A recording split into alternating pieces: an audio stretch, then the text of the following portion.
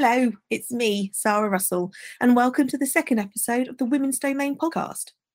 In this episode, I sat down and chatted with Talia Shani, who is the Director of Marketing UK at Yotpo.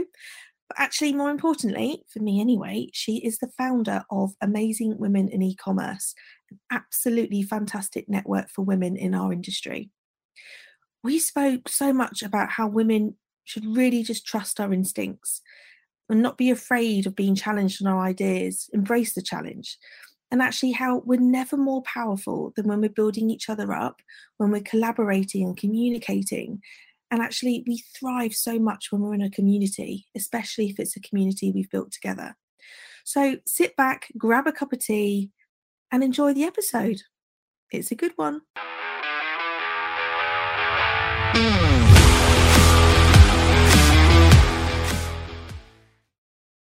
Thank you very much, Talia, for joining me on the Women's Domain podcast. This is our second episode. So thank you very much for joining. Thank you so much for having me. I'm excited to be here. Yeah, cool. Well, in case you didn't know, you are the Director of Marketing for the UK for Yotpo, and that's great. And also the founder of the Amazing Women in E-commerce community. And this is really what I want to talk about today, because I'm all about celebrating women and raising the profile for women in e-commerce.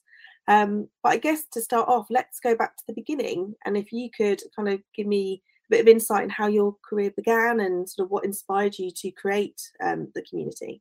Sure.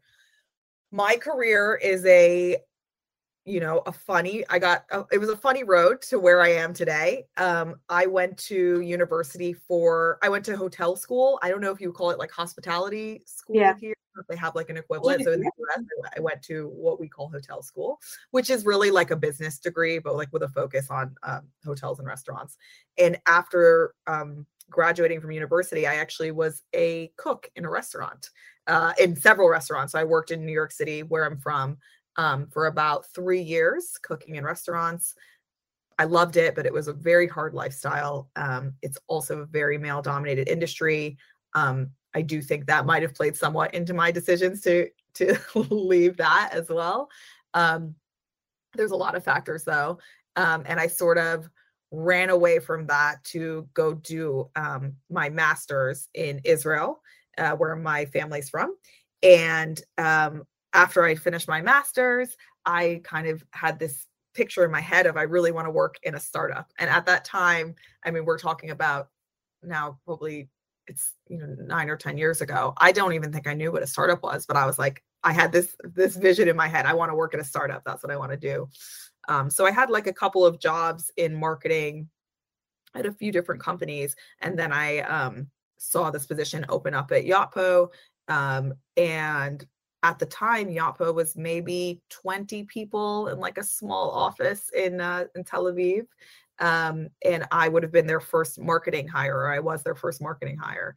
And so, I mean, long story short, I've been working now at Yotpo for 8.5 years. So 8.5 years ago, I started my career at Yotpo, and that was largely like most of my career in marketing has been at Yotpo. I started there as a marketing manager. Then I was a content director managing our content team.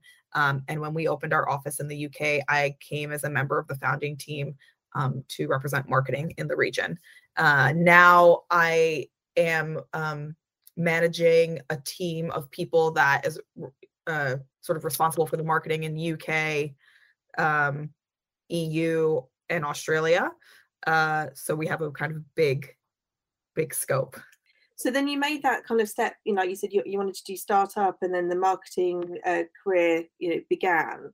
Did you encounter many challenges or obstacles, beginning of your career? Because, the assumption is that it was very male dominated. The e-com world at that point was even more male dominated than it is now. But from my point, I don't know how you feel about marketing, but I feel like the marketing side is always very female heavy. So how was that kind of balance, and did you find any challenges with that? Yeah, I would say in the specific realm I was in when I started my career was actually the Israeli tech world is like where I started. I think when I started, I had this idea of being in marketing, but I didn't know what marketing was, and I wouldn't call myself a marketer then. I grew into being a marketer. And so, yes, that was a very male dominated field. I was, I mean, I was the only, we had a team at that time the company was so small. That team was doing biz dev, partnerships, marketing. It was a team of 4 or 5 people. I was the only woman there. And I would say, yeah, even at that time, I mean, most of my experience in marketing was also, it was male dominated in that specific region. And yeah, I definitely also resonate though with what you're saying is that nowadays, for sure, our team at Yapo and also most of the people that I interact with in the wider ecosystem are women, which is great. No, it is. It's because I think when we're looking at the tech world, and obviously we're nailing down into e-commerce, it's really the tech heavy roles which are predominantly male. But I do feel that particularly on the commercial side, you're seeing far more women coming through, which is exciting. And obviously, I think there's something to be said that we're playing to our strengths there. But also how we can encourage more women into tech roles, because diversity is what you need to be successful. So that's really interesting. So at what point then did you find that inspiration then to found Amazing Women in E-commerce? Because I mean, was it a light bulb moment? Or I think it was a little bit of a light bulb, but let's say we turned the light bulb on and then we turned it up slowly. So I think it came from a few factors. Like I said, I started my, even after university, I worked in this male dominated profession of cooking. And I think even from then, I had this thought of women in the workplace, professional women, and how can women get ahead, or what are the unique challenges women face in various workplaces. So that's always been sort of something in the back of my head throughout my career.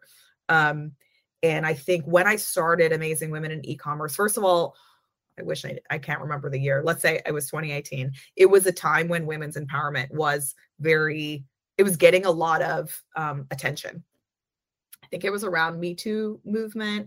But I think in general, that was something that you couldn't not be reading about sort of every day in the news on the internet.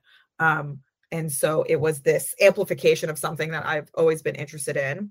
And I think personally, I'd probably been at the company for maybe 4 or 5 years. And I love Yapo so much, and I love marketing. But I think for me, I also was searching for like a little bit more of a purpose. And I was thinking, how can I apply my skills into something that can have a wider reach than just commercial, which commercial is like super interesting for me. And I think there are commercial elements to Amazing Women in E-commerce, but can I make an impact? And so I think those two things together, combined with the fact that as a company, and as, like you said, a lot of women on a marketing team, this was also around the time of like D2C becoming like trendy and cool. And a lot of those brands, and I'm thinking about like Glossier and Away Travel, that kind of stuff, in those early D2C years were women-led brands. And there was tons of news around, these incredible founders that are women. And so what was interesting is that although tech is traditionally seen as like a male dominated workspace, we were seeing lots of amazing women, specifically in e-commerce. And all of the women on the team would sort of be forwarding articles to each other and saying, oh, look at this woman, or did you know that this founder is a woman, and look at this cool brand. And that's when it started. I think the light bulb started turning on in terms of there's definitely some kind of opportunity here around recognizing that e-commerce is this amazing space for women to grow in the tech world.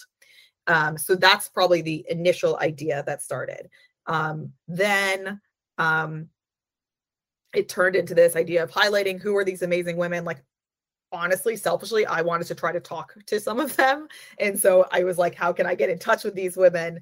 And then I think what really clicked it all together, what brought it all together, was the idea of creating this community where we were getting nominations from the wider e-commerce community for people to nominate their colleagues or people that they admired as amazing women in e-commerce. as well as the charity aspect of Yapo donating money to women and girls charities on the back of Amazing Women in E-commerce. So that was like, I think, I don't know, 5 different elements that came together to be that light bulb being switched on. But how did it feel? Because I know when we launched the Women's Domain, and this, this is an initiative that, an agency in Birmingham we've launched, and it was purely because as a marketing team, when it came to International Women's Day, we didn't want to do the photo of us hashtag in an e-com kind of, and it's fine that happens, but we've already done that. And we wanted to, and I was talking to my colleague Michelle, and both of us are mums, and we've really not particularly right now, but in my career, I've really felt the impact of that kind of motherhood pressure and penalty, as it were, when it comes to career progression, finances, all of this. And we were looking at women in tech, women in leadership, and we're like, well, actually, there is so many amazing women that we've got in this industry that we'd love to interview, we'd love to talk to. We found the Amazing Women in E-commerce community, and we're like, we've got to join that. Look at, that's awesome. And then starting to feel part of something. But as an individual who only joined the e-commerce world last year, I've been in tech for a while, I've been in marketing for a while, in publishing, etc. I felt, a sense of imposter syndrome. Like, who the hell do I think I am? Yeah. Doing this campaign, feeling like, suddenly I'm going to give a voice to people. I mean, what sounds really stupid, but like, from your perspective, did you ever have moments of doubt or think, what happens if it fails? What happens if it's not the success I want it to be? I had such a massive moment of doubt. So basically, when I originally started coming up with this idea, I pitched it to 2 friends of mine in the company, probably like, 2 people that I was really close with. One of whom is still a very close friend of mine. And I said, guys, I have this idea. I want to share it with you. And they both told me, absolutely not. They were like, Talia, this makes no sense. Why would anybody care? Who are we to decide who the amazing women are? Every sort of hole that could be poked in the idea, they did it. Okay. And that was a huge moment of doubt for me, because I was just thinking, if these people don't believe in it, who's going to believe in it? And I kind of knew I was going to have to prove out this idea. I was going to have to sell it to get marketing resources and company resources for it. So that was a massive moment of doubt. But I think it's just one of those things. And now obviously I can say it in retrospect when we see how huge Amazing Women in E-commerce has become. Like, I think a lot of times when people have that like divine inspiration and like they have this idea for a project and you just believe in it, and it's just like, fine, like maybe these people hate it, maybe I'm going to face this obstacle, maybe I have this doubt, but I know that this is a winner. I know that this is something we should do. And so I, thank goodness, trusted my gut and still kept pushing it forward. It would have been so easy to stop after my, 2 friends told me they didn't like it, but I kept pushing it forward. And I was like, let me pitch it to this person. Let me try this person. Let me try this person. And the more and more people that heard about it, it started snowballing. And I was getting more and more support that helped me build my confidence to eventually just be like, here's my pitch. Like, this is what we need to do. And so, yeah, it was one of those things of, thank goodness I listened to my gut there. And kind of said, okay, you know what, they cannot like it. It doesn't mean it's not a good idea. And thank goodness there were people who also really liked it early on and really supported me. Yeah, I mean, in our first podcast, we spoke to Rita Harnett from Wavemaker, and we were talking about being brave. Yeah. And I think that's such an important thing for us as women to feel that empowerment and to believe in ourselves and to not second guess and to not, that kind of I call it sort of professional gaslighting, where it's you're consistently told that actually the ideas aren't as good, then somehow they actually end up in the strategy and it's declared someone else's idea. So if you're not brave, if you don't push through, you're going to miss your chance. Yeah. With my I have two daughters. One is 2.5, one's 4.5 months. And with how sweet. What? Oh, you know what? This is so funny, actually, now that you ask this. So we we have divided the labor in my family. My husband, bless him, has done all of the late nights with my oldest daughter and with our baby daughter. He is like the night guy. So he has been, I get sleep from day one, and he's the one who does primarily all of the late nights with the baby.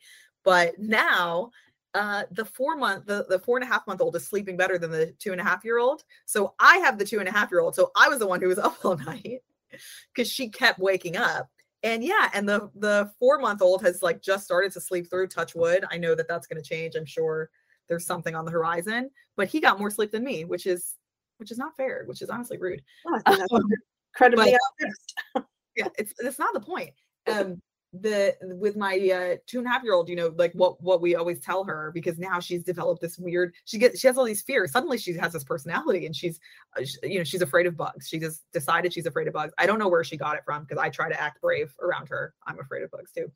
And we tell her, you know, it's okay to be scared. Being brave is not about not being scared. It's about being scared and doing it anyway.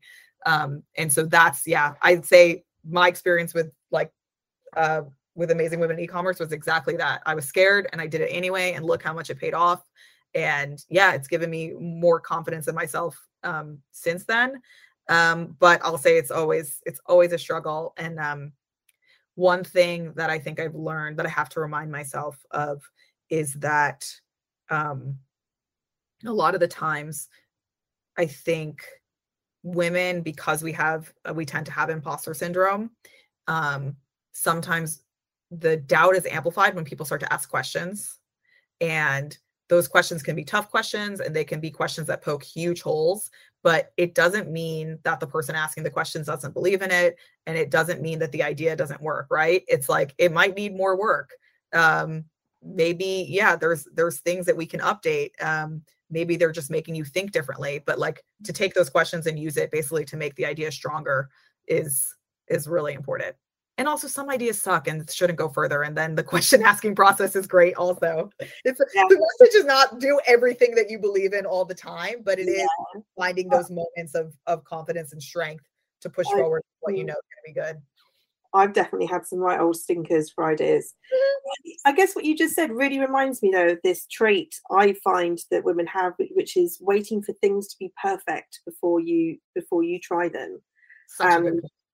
You know, we spoke to one of our clients, Catherine Salt from Plum's Lingerie, and one of her pieces of advice was just do it. Just do it. You don't wait for perfection. You'll be waiting your entire life. You don't have to be the perfect applicant for the job, or you don't have to tick all the essential skills boxes. If you want the job, apply for it, because the man's going to apply for it and he's going to wing it. You can wing it. You can think in your feet, you can try that, but you're absolutely right. Being challenged isn't a negative thing. If anything, it makes you stronger. Yeah, that's so spot on. And I think there's research that shows, I don't know if this came up when you were speaking with the Plum's founder, but there's research that shows that when women are looking for a new role, like looking to leave their role, they will look for the same title. So if I'm a director and I want to leave, I'm looking for director roles. And when men are leaving their role to look for a new role, they look for the next title above. So if a man is a director, he's looking for a new role, he looks for VP plus. And it is this idea that I am a perfect director. Like I'm a director now, I'm a perfect director. So let me just slot myself into that. Whereas the man is like, I'm a great director now, which means I could be an even better VP. And that's I don't know. It's a confidence that I really admire. I envy, let's say. And yeah, it's also so easy to talk about having that. And then in the moment, it's so easy to be scared and to lean into those fears. I'm learning to talk back to that inner voice that says, oh, maybe it's not perfect. Maybe you're not good enough, and say, like, what evidence do you have to that? Right? Like, maybe I am good enough. And but it's a struggle, and something that I agree, it seems to affect women more than men. But like you say, it takes work. So when, if a woman's listening to this thinking, all right, well, how do I be brave? How do I do this? It's it's active work that you have to keep pushing through, and those moments where you do have self-doubt, or you get challenged and you don't like it, or, you've got to take a moment, a step back and go, this is how I I'm going to push through this. I'm going to try something different. Recognize those feelings, and then you can work on them. Yeah, it is a lot about recognizing that it's a feeling, and that we tend to talk to ourselves in this way that's not necessarily the reality, right? So yes, somebody challenges your idea. I'll talk about myself. Someone challenges my idea, and I have that inner voice that's like, they hate it. It's stupid. And then just having that conversation with myself that's like, wait, take a step back. What's the evidence that they hate the idea? What's the evidence that they think it's stupid? Okay, there isn't. Like, what did they do? They just asked a question. They challenged. And that is a good point that was made, right? That's a good challenge. It's constant work. It's getting a little bit easier, I'll say now, being the role that I'm doing now, in this market. I guess I've been doing it for 5 years. So after 5 years, it's getting a little bit easier.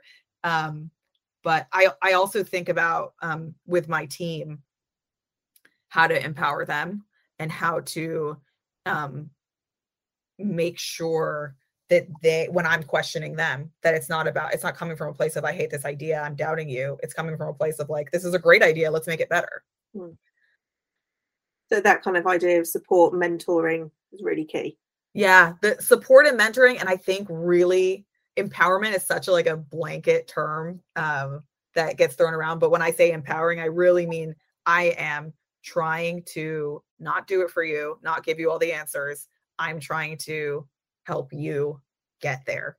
I think another thing women do is we take a lot on. So like, I'm very, like if I see someone struggling on my team, it doesn't have to be on my team. It could be anywhere, right? If I see someone struggling, with the answer to something, I'm like, oh, let me like kind of jump in and, be hands-on. And actually the best thing, what I'm learning, the best thing you can do to empower people is take a step back, ask like coaching questions, kind of try to help them get there on their own.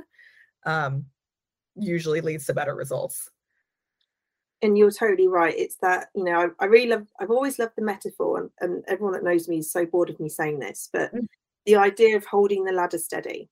So if you're climbing up that ladder and you've got women climbing it behind you, it's not about you dragging them up behind you and holding their hand and everything. But if you get to the top, just hold it steady and let them find their way up it. But you've created a path for them where, that they feel a bit stronger. They feel, they can see you there. So they're coming towards you.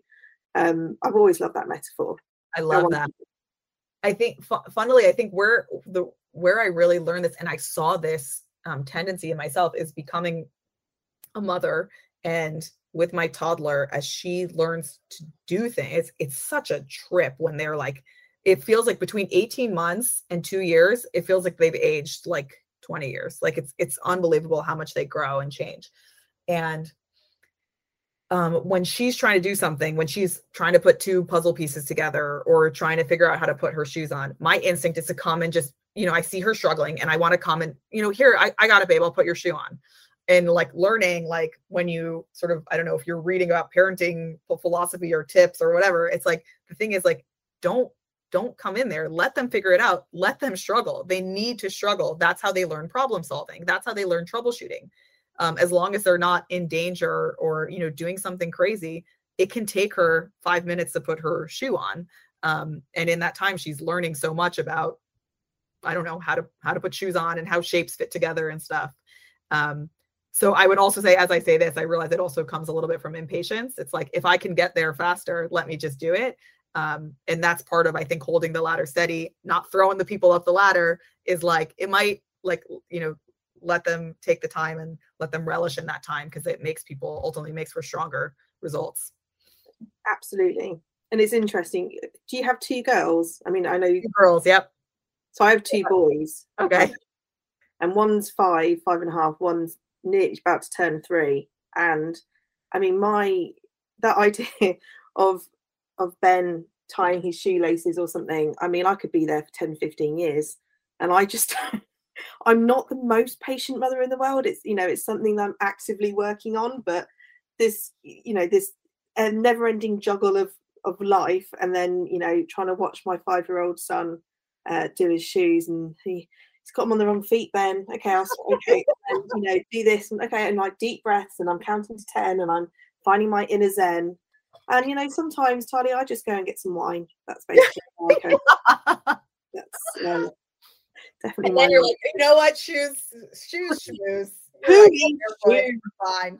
Let's all be free. It's fine. Yeah. I am someone on my team. There's a someone on my team who's a mother as well. And this morning I spoke with her about how I'm learning now that whenever you're in a rush, the kids are taking their time. And the more you rush, the more they're going to slow down. And that's very much like that, you know, it really plays to my weaknesses because I am impatient and I do rush and I get sort of like anxious. And she said something to me that I found so calming. She's like, are they really being slow or are you just noticing it more because you're in a rush? And I was like, that's actually a really, really good point. Like, the idea that my daughter's intentionally being slow, probably, I mean, that's a little bit, she is a little bit taking the piss, but also I'm noticing it more because I'm kind of in that manic rushing state. I think that's a really interesting take, actually. Yeah, I know. On the other hand, they know what they're doing. Yeah. My kids know what they're doing. How old are yours? So 5 and literally nearly 3 in a couple of weeks. Yeah. 2 very different personalities, but the 5-year-old loves me to do everything for him. The 3-year-old very much, if I try, you know, tantrum central, but you know, you can't have it all. That's fine. Yeah. But anyway, so just going back to the Amazing Women in E-commerce. So obviously you said 2018 you sort of began, and you know, and what it looked like then to what it looks like now. I mean, let's talk about the work that you guys do and the achievements that you've had, particularly tying into Girls Inc. as well. I'm really interested to hear about that. Sure. So where it started was, the first thing was, let's interview some amazing women and pop it on the website and like honor them, right? Well, I think the first step we took was like, let's get 10 amazing women in e-commerce and create this idea of what does it mean to be an amazing woman in e-commerce? Because we knew if we go to market with this without an example of like what it is, people are just going to be like, what, you know, like, what are you talking about? Like, nice idea. So before we even went live with the website, we had selected 10 women, interviewed them, and posted profiles on the website. And then with that, we went to the community and we said, now nominate. Like, you see what we consider amazing, like now start nominating.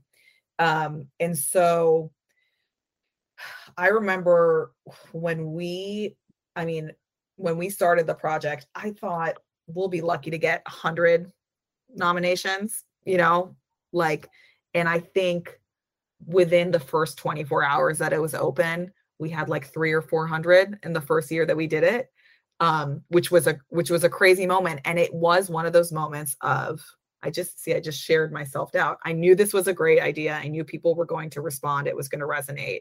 And yet I was still surprised when that happened. And so right away in our first year, we had, I think 1,000 nominations in that first year, which was kind of exceeded all of the expectations that we had. There was sort of let me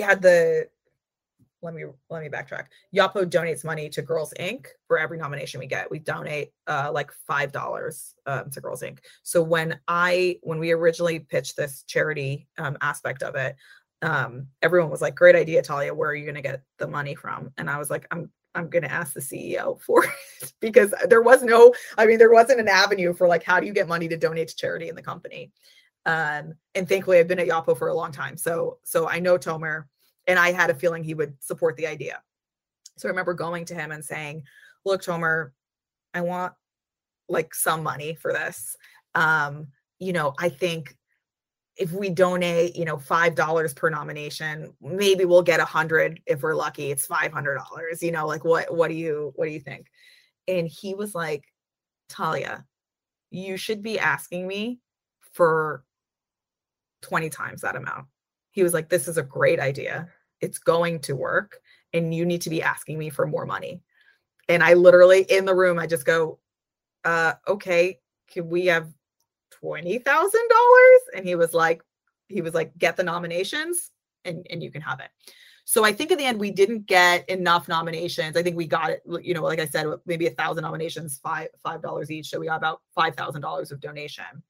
But then I just had this thought in my head of, he was willing to give that amount of money. So why shouldn't we give it? Like, let's do it. And so this was, you know, 2 months after that first meeting, I don't know, 3 months after that first meeting, I go into the room with him again and I say, look, you know, here's the results of this project. It resonated. People loved it. We got 1,000 nominations. We should be donating $5,000. That's what we committed, you know, at $5 per nomination. But I think we should donate all 20. And he kind of gives me a look and he's like, it was a look of like, you know, you cheeky. Can I curse? I don't know if I can curse. You're cheeky, I'll say. And he gave me a look and he was like, okay, Talia. He's like, okay, you did it. You can have the 20K. And that moment, like, again, it was a moment of, I was being cheeky because I was like, I don't think this is going to work, but let me see what I can get. Right. I thought worst case, he'll give me 10, like he'll give me 15 or something. I did not think we were going to get to donate all that 20K. And so we donated the 20K, which was amazing. And also just, that was everything I wanted to do with this project. And to have this feeling of like, we made a difference was so amazing, not just for me. I mean, for the whole company, like the feeling of being able to support this charity as a company was incredible. Since that time, oh my gosh, I wish I had the number. I think we've donated probably 50,000, if not more, to Girls Inc. Over the years, successive donations over the years. When we do events, we also raise money for charities. And locally, we're raising money for Rosa, Rosa UK, which is like a UK women and girls charity. And we've now just entered into a partnership with the Girls Network, which is a mentorship program. And they're super keen to like support amazing women in e-commerce and kind of be really involved with it. And since that time, when it was like sort of this idea of let's highlight these women, let's get donations for the community, or let's get nominations from the community. We kind of said, okay, the next step is to create events. Now everybody has a story like this. Our first event was, November 2019, and we had 2020 planned, one event a month. It was an amazing event. It was so good. Everyone loved it. And then of course, 2020 happened and we couldn't have any live events. We started to do online events. And they're by far our most successful events as far as online events, and the content is amazing. I think, I don't know if it's a good time to talk about it, but I think like one thing that's really important for me to say about amazing women in e-commerce, as much as it's about female empowerment and like recognizing amazing women, is it's been important for me from the start that this is like an e-commerce, this is a business community. So we actually don't really, like in our events, try not to ask questions that we wouldn't ask a man on the same panel. So there are not questions that are, the classic one that women get is, how do you balance work and life? And it's like, what, a man never gets that question. We really tried it. It's actually supposed to be really incredible e-commerce minds that are women. And again, for me, it's important because it's like, these are just amazing people who are at the top of their game. And look, they're also women. How great is that? So they are just like incredible e-commerce content on top of having this great message and raising money for charity. And now what's amazing is that Ruthie, who's in charge of our community, has started to build this community around amazing women in e-commerce. So we have like a Slack channel, we have a newsletter. We're doing more and more live events now that live events are starting to come back. And we're really trying to connect women.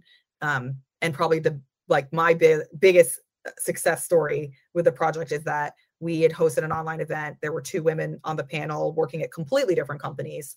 And I think 6 months later, I got in touch with one of the women to ask her to speak at another event. And she was like, oh, actually, like I connected with so-and-so at your event and now I work for her. And that is exactly what I want to happen. I want this to be like a community of women who are like trading knowledge and hiring each other and working together and doing amazing things in the industry.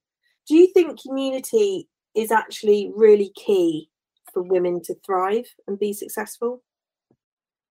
Yes, I think women by nature are what's the word for it? We're like team players. Sounds cheesy, but we want to get buy-in from a lot of people. We want to get consensus. We want to get opinions. And by the way, again, like kind of to my point that I was making before, I think that's the best way to do business and the best way to make decisions are in that way. So women naturally want to have a group around them. And so I do think in that way, community is really important to like women kind of, growing in whatever industry they're in. I think we enjoy collaboration generally. I think we like to talk about things. We like to, discuss and is it because we need affirmation? Maybe. But yeah, I think that idea of creative collaborations kind of in community is something that is a way that we all really quite can thrive. So that's really interesting. So looking at the e-commerce industry, like how do you think it has changed, or has it not changed for you, or what kind of work do you think would be really key for as an industry us to do? I mean, from my point of view, like if I could think what the women's domain could have a role in is that, or not have a role in, but so we all have issues that we all really care about within this whole spectrum of, the representation of women. And for me, I always zone into the motherhood or parenthood angle, and then the cost of childcare in the UK, and how absolutely disgusting it is, how expensive it is, and how it stops so many. And yes, women, not just it's predominantly women returning to work, women who want to return to work, women who don't, great, but women who do should be able to return to work. But as an individual, I'm not going to have much weight. But as an industry, if the e-commerce industry, which is, putting through so much money into the economy, can put pressure on decision makers to change policy, that's for me one way that I think we could impact change. But from your experience, what do you think we could do as an industry? First of all, Sarah, that's incredible. I absolutely love that. And I'm so on board, and I want to be involved in anything that you're doing to create change there. It's insane. And it was something that I had I just feel so stupid saying this, but I had no idea how expensive it was before I had kids and I needed to put them in nursery. And it is shocking. And there is, I don't know if there's she's like an Instagram account called Pregnant Then Screwed.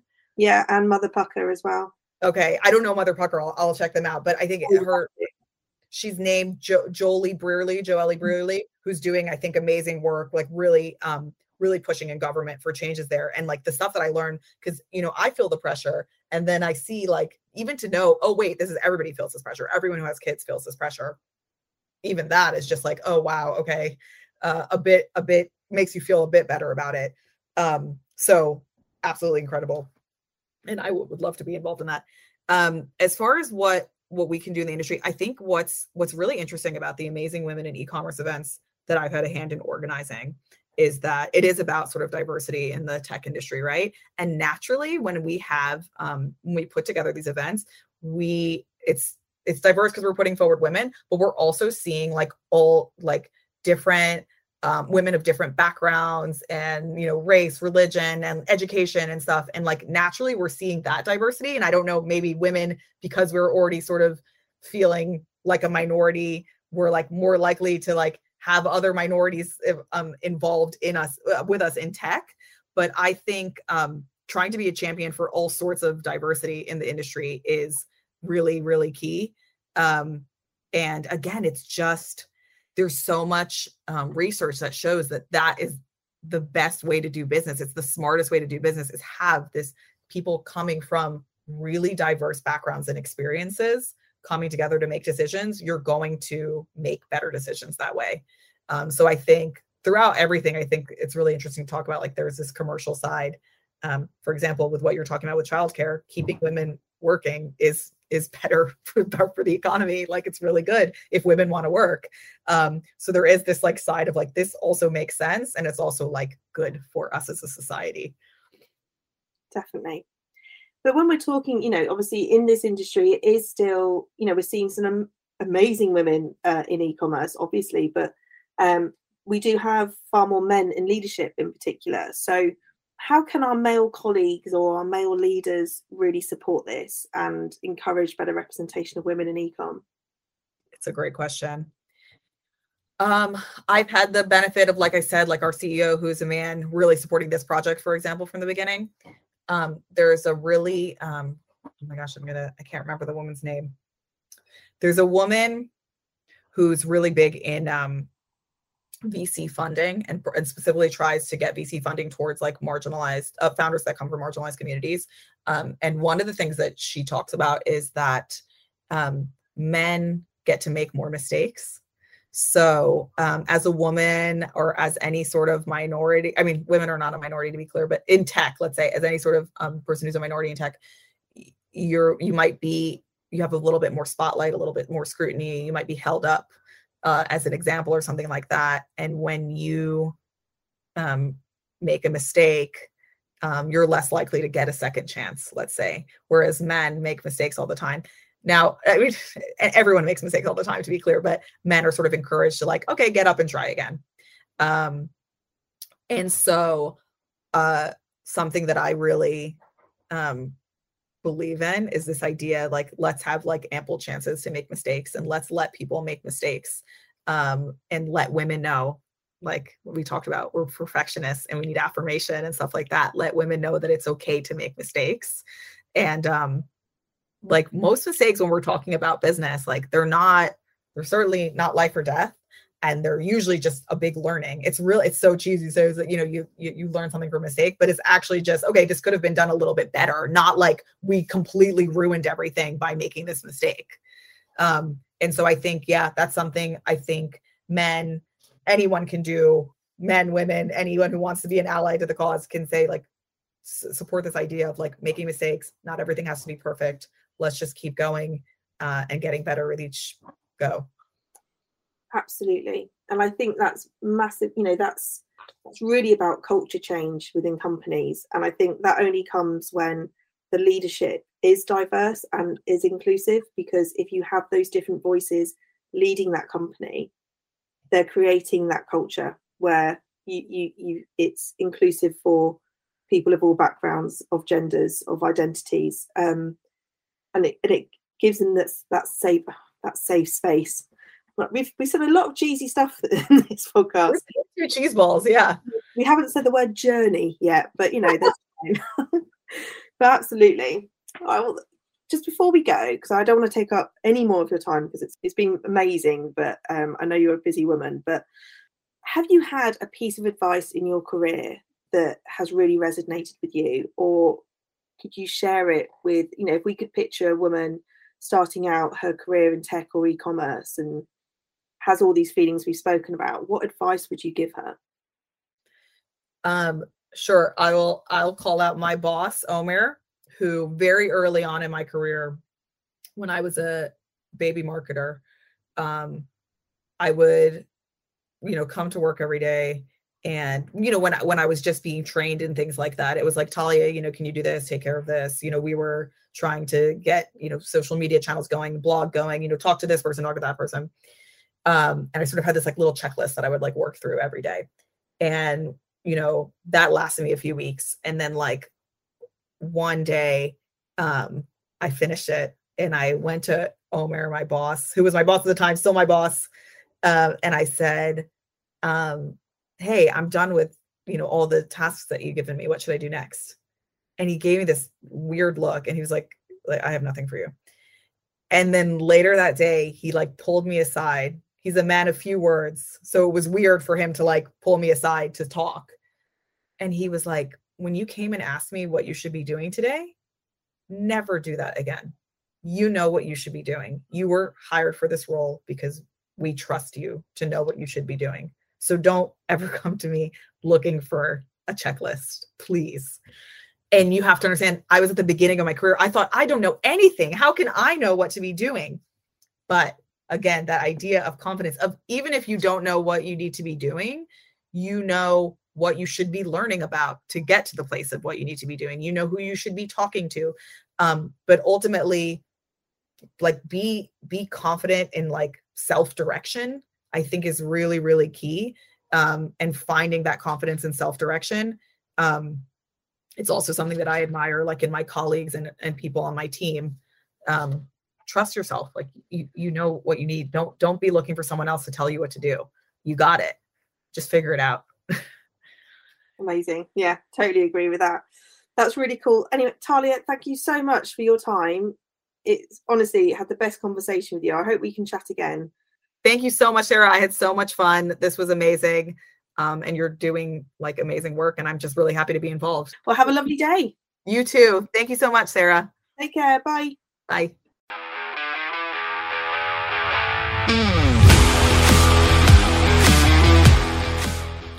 How amazing was that? I absolutely love that conversation. I genuinely got so much out of it, and I really hope you did too. Community is really where we thrive. So I'm encouraging all of you listening now to go and find the amazing Women in E-commerce network. You can find it on the Yotpo website, or you can find it on Slack. So that's the end of episode 2. Obviously, massive thanks to Talia. Thank you so much for giving up your time. And I'd also like to thank the team at 5874 Commerce who have helped me pull this podcast together and will continue to do so because, let's face it, I need your help. And also a huge thanks to our fab partners at BigCommerce who support and sponsor the Women's Domain campaign and who are generally just some of our favourite people to work with. And lastly, thank you to you, our lovely listeners. If you have enjoyed this episode, please share it, like it, rate it, and if you never want to miss out on an episode, which of course, why would you, subscribe. You can subscribe on Apple, on Google, or wherever you listen to your podcasts. So, until next time.